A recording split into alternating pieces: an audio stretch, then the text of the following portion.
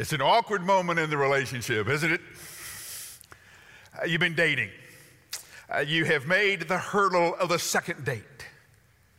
Things are now getting serious. We're now exclusive. And now we're coming to the moment when somebody will have to say those words. Now, who says them first? And if the other person says it first, how do you say it back? How long do you wait to say it back? Because if you wait too long, that's an answer too. So the other person says, I love you. Okay. There are a lot of ways you can say I love you, right? You can say I love you like no other. You're the one for me. You can say I love you like you're one in a couple of thousand. You're a good friend. I like hanging out with you. You can do this all kind of wrong. There's a lot of pressure. And no pressure is worse than having someone say they love you and you not know what to say back.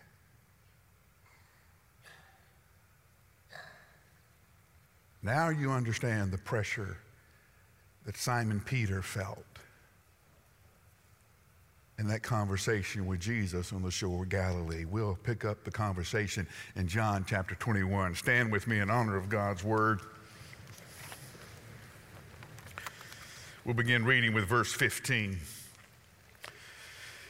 Now, when they had eaten breakfast, Jesus asked Simon Peter, Simon, son of John, do you love me more than these? Yes, Lord, he said to him. You know I love you. Feed my lambs, Jesus told him. And a second time he asked Peter, Simon, son of John, do you love me? Yes, Lord, you know that I love you, he said. Shepherd my sheep, Jesus told him. And he asked him the third time, Simon, son of John, do you love me? And Peter was grieved that Jesus had asked him the third time, do you love me? And he said, Lord, you know everything. You know that I love you. Then feed my sheep. This is God's word for God's people. Hear it, believe it, and live. Let's pray together.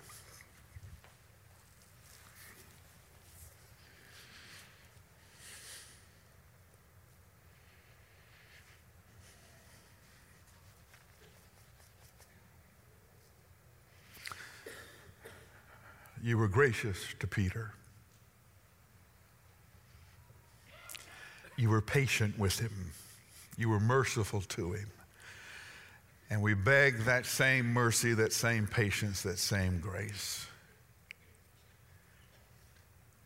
For like him, we have stumbled, we've messed up, and we're desperately trying to find our way. So may this morning,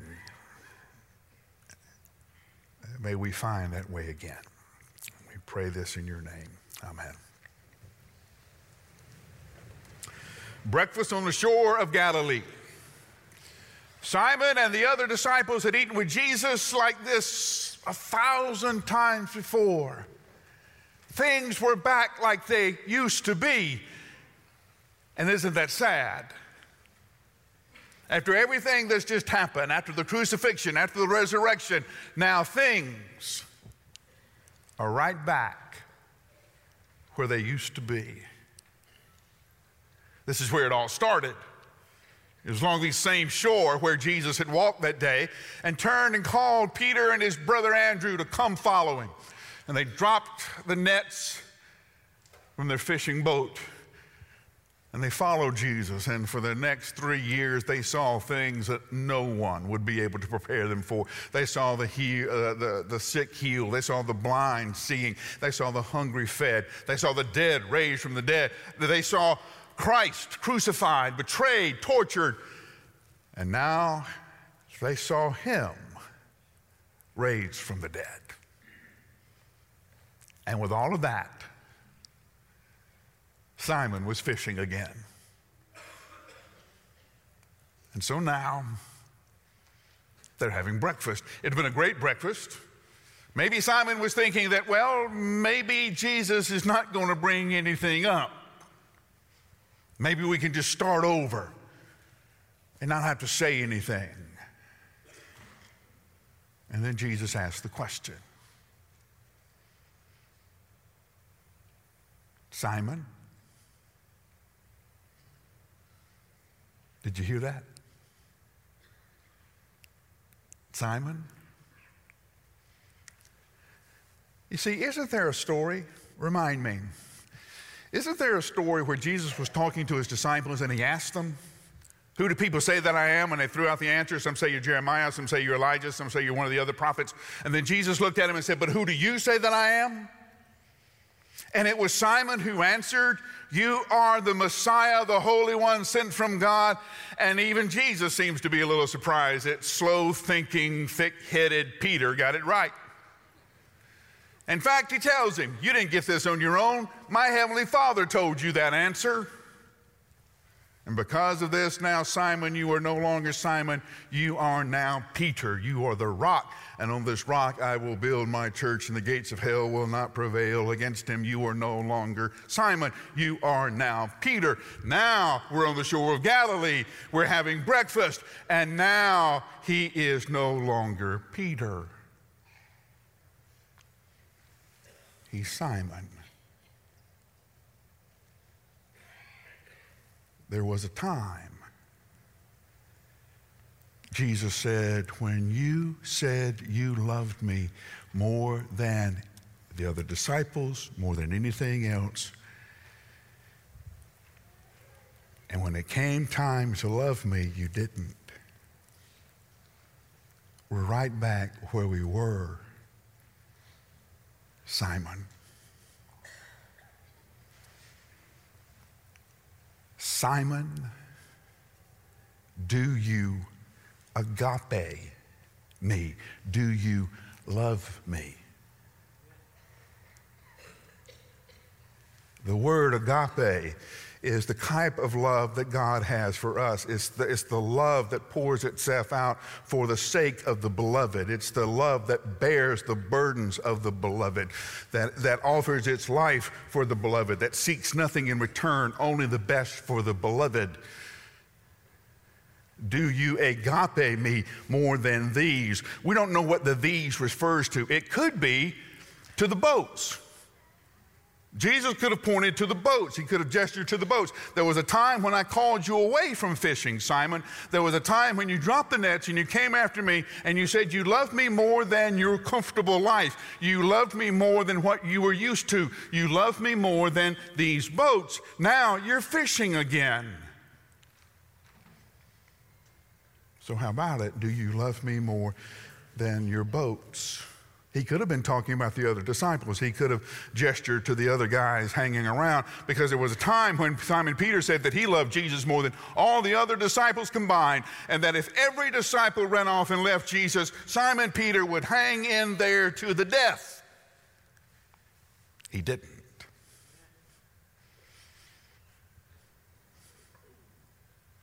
Do you agape me? Now get the moment. Simon is sitting there. Jesus is sitting there. Simon is close enough to Jesus to touch him. He sees the scars in his hands. He sees the scars in his feet, in his ankles. He sees the scars in his head where they press the crown of thorns down. He can see this. That's what love looks like. Do you love me, Simon, the same way that I love you? And you have to love Simon's honesty. No. Because he changes the word. We miss this in the English. What Peter says is, yes, Lord, I'm your friend.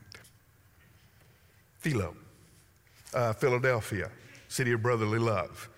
That first part of Philadelphia is this word. Yes, Lord, I'm your friend. No, I don't love you like you love me. I'm your friend. Is there any worse response? Come on now, you were a teenager once, right? And you put your heart out there, I love you. And the person you loved said, we're just friends.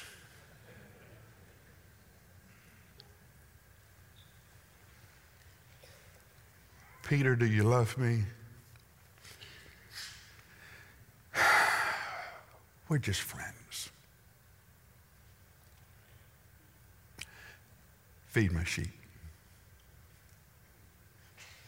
We don't know how long it was before Jesus asked the second time. If you would ask Simon Peter, my guess his answer would be, it was years. The time seemed to stand still when Jesus asked him the second time, Simon, in case you didn't get my point the first time, I'm going to say it again. Simon, we're right back where we were. Do you love me? Do you agape me? And Peter's answer, yes, Lord, I'm your friend.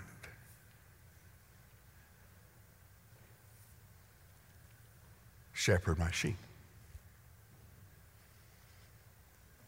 Third time, Jesus changes the word. Simon, son of John, Philo, are you really my friend?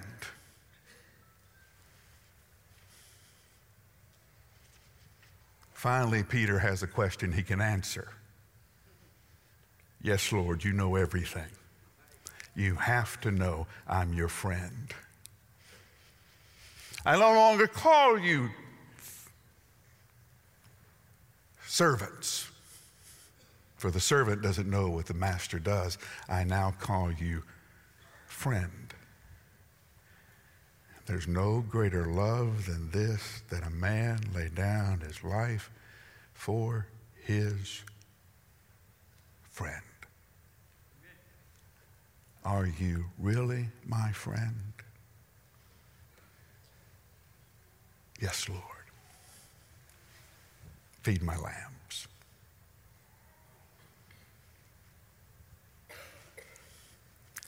Now, I'm from the South. You're from the South. We all know what it means to fix and to get ready. Okay? It means nothing, right? Here's the sad thing. A lot of us in our relationship with Jesus are fixing to get ready. You sat here this time last year and you said, let me get these things in my life straightened out. Let me get my job worked out. Let me get this relationship worked out. Let me get my finances taken care of. Then I will commit my life to Christ. Let me get my life worked out. Then I will come and follow Jesus. And honestly, just between you and me, you're in the same place you were last year. Because it doesn't start where you want it to start. It starts where you are.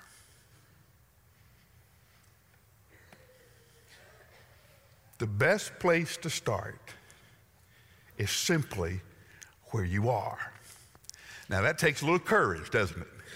That takes a little courage to say, this is where I am. I am where I am. I'm not where I want to be. I'm not where I wished I was. I'm not where I intended to be, but this is where I am. That's the importance of confession.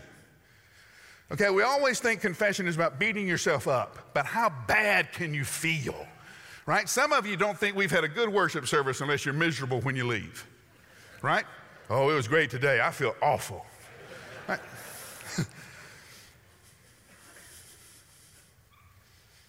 Confession is about being honest. It's about owning it. Here's where I was. Here's what I did. Here's where I should have been brave and I wasn't. Here's where I should have kept my mouth shut and I didn't. Here's where I should have been obedient and I didn't trust you and I tried to work it out my way. It's about being honest. And in that honesty, then you'll know Jesus' forgiveness. Now, here's why that's important. Some of you are deathly afraid that somebody from your past is going to come up to you and remember your worst moment ever in your life. And they're going to bring it up to you and go, hey, aren't you the person who? Some of you moved to Nashville because you would have thought if you moved here, there was nobody here who remembered that moment.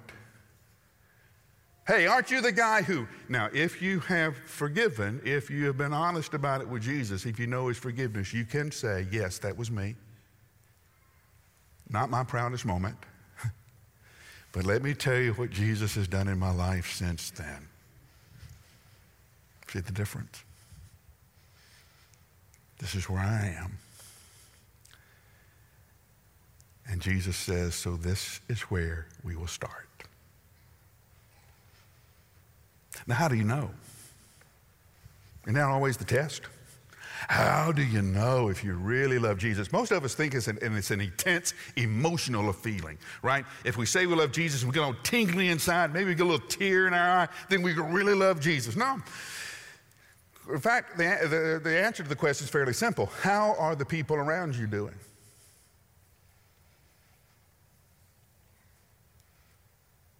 Do you love Jesus? Well, yeah. Are you taking care of the sheep?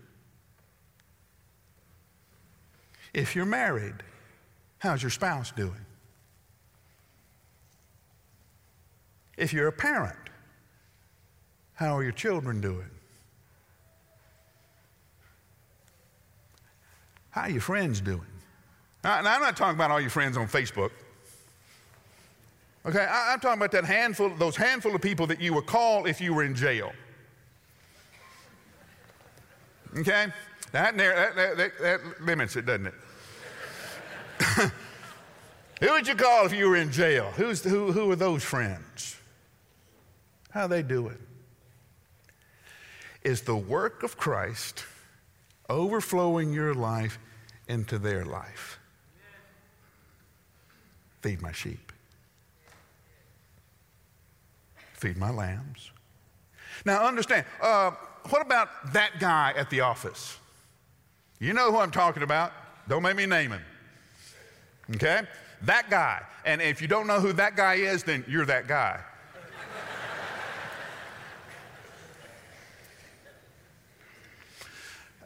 You know, the guy that can break an anvil,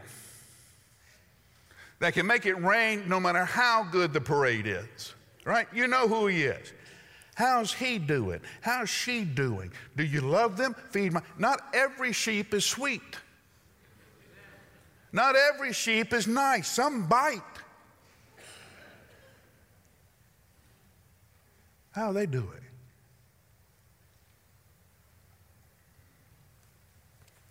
Do you love Jesus like he loves you? Honestly? No. Not yet. You see, we have this thing about that as Christians that we're born full grown. Okay, that never happens in anything in human life, right? When you're born, one of the things about human babies is how helpless they are. They have to learn how to walk. They have to, somebody else has to bring food to them. They can't scavenge. They can't do anything. In fact, some of us have scars on our heads and other places of our body where we fell into the coffee table learning how to walk. Right? Same way with following Christ. You don't start an agape. You don't start loving others, loving Jesus the same way he loves you. It's too hard. You start with being his friend. You start by knowing him. You start by finding out more about who he is. You start about hanging out with him and realizing you have more fun hanging out with him, you do anything else, and then it slides into agape. But it doesn't start there. Most of you are frozen right here. You're saying, because I can't agape, then I won't do anything. You'll never get there. You have to start. And it's embarrassing to start, isn't it? Because you're clumsy at it. Right? Okay, I've told you before about the time I made the middle school basketball team. There was 14 of us. We were dogs, man. We were bad. We had made the team. We were standing there center court waiting for Coach Smith to come out and start practice. Coach Smith walks out, and we notice something. He doesn't have a basketball. He looks at us and goes, let's get something straight, guys. None of you's any good.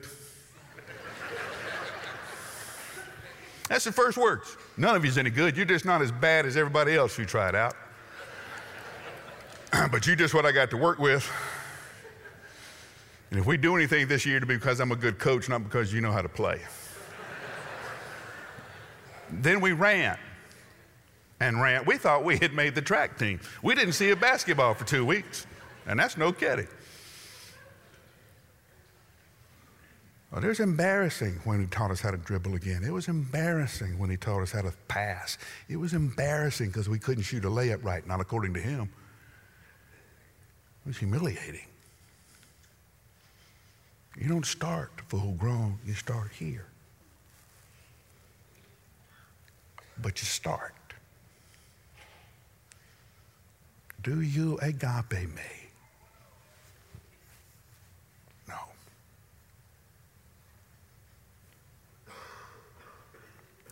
Are you my friend? Jesus, you know everything. You have to know I'm your friend. Take care of my sheep. Let's start there. Now remember, when Simon Peter was executed,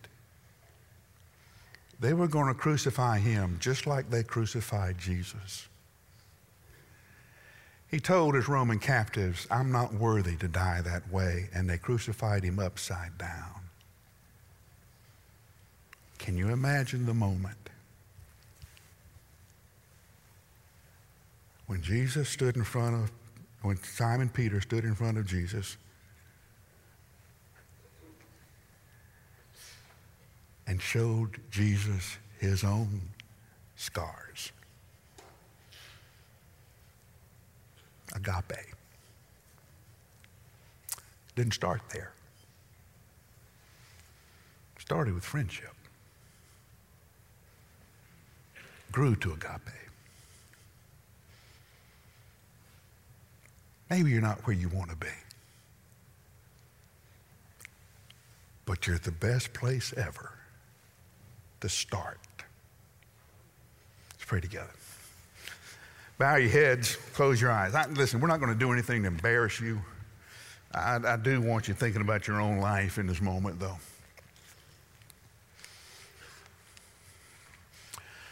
I know you've made 1,000,000 promises to Jesus and you have kept none of them.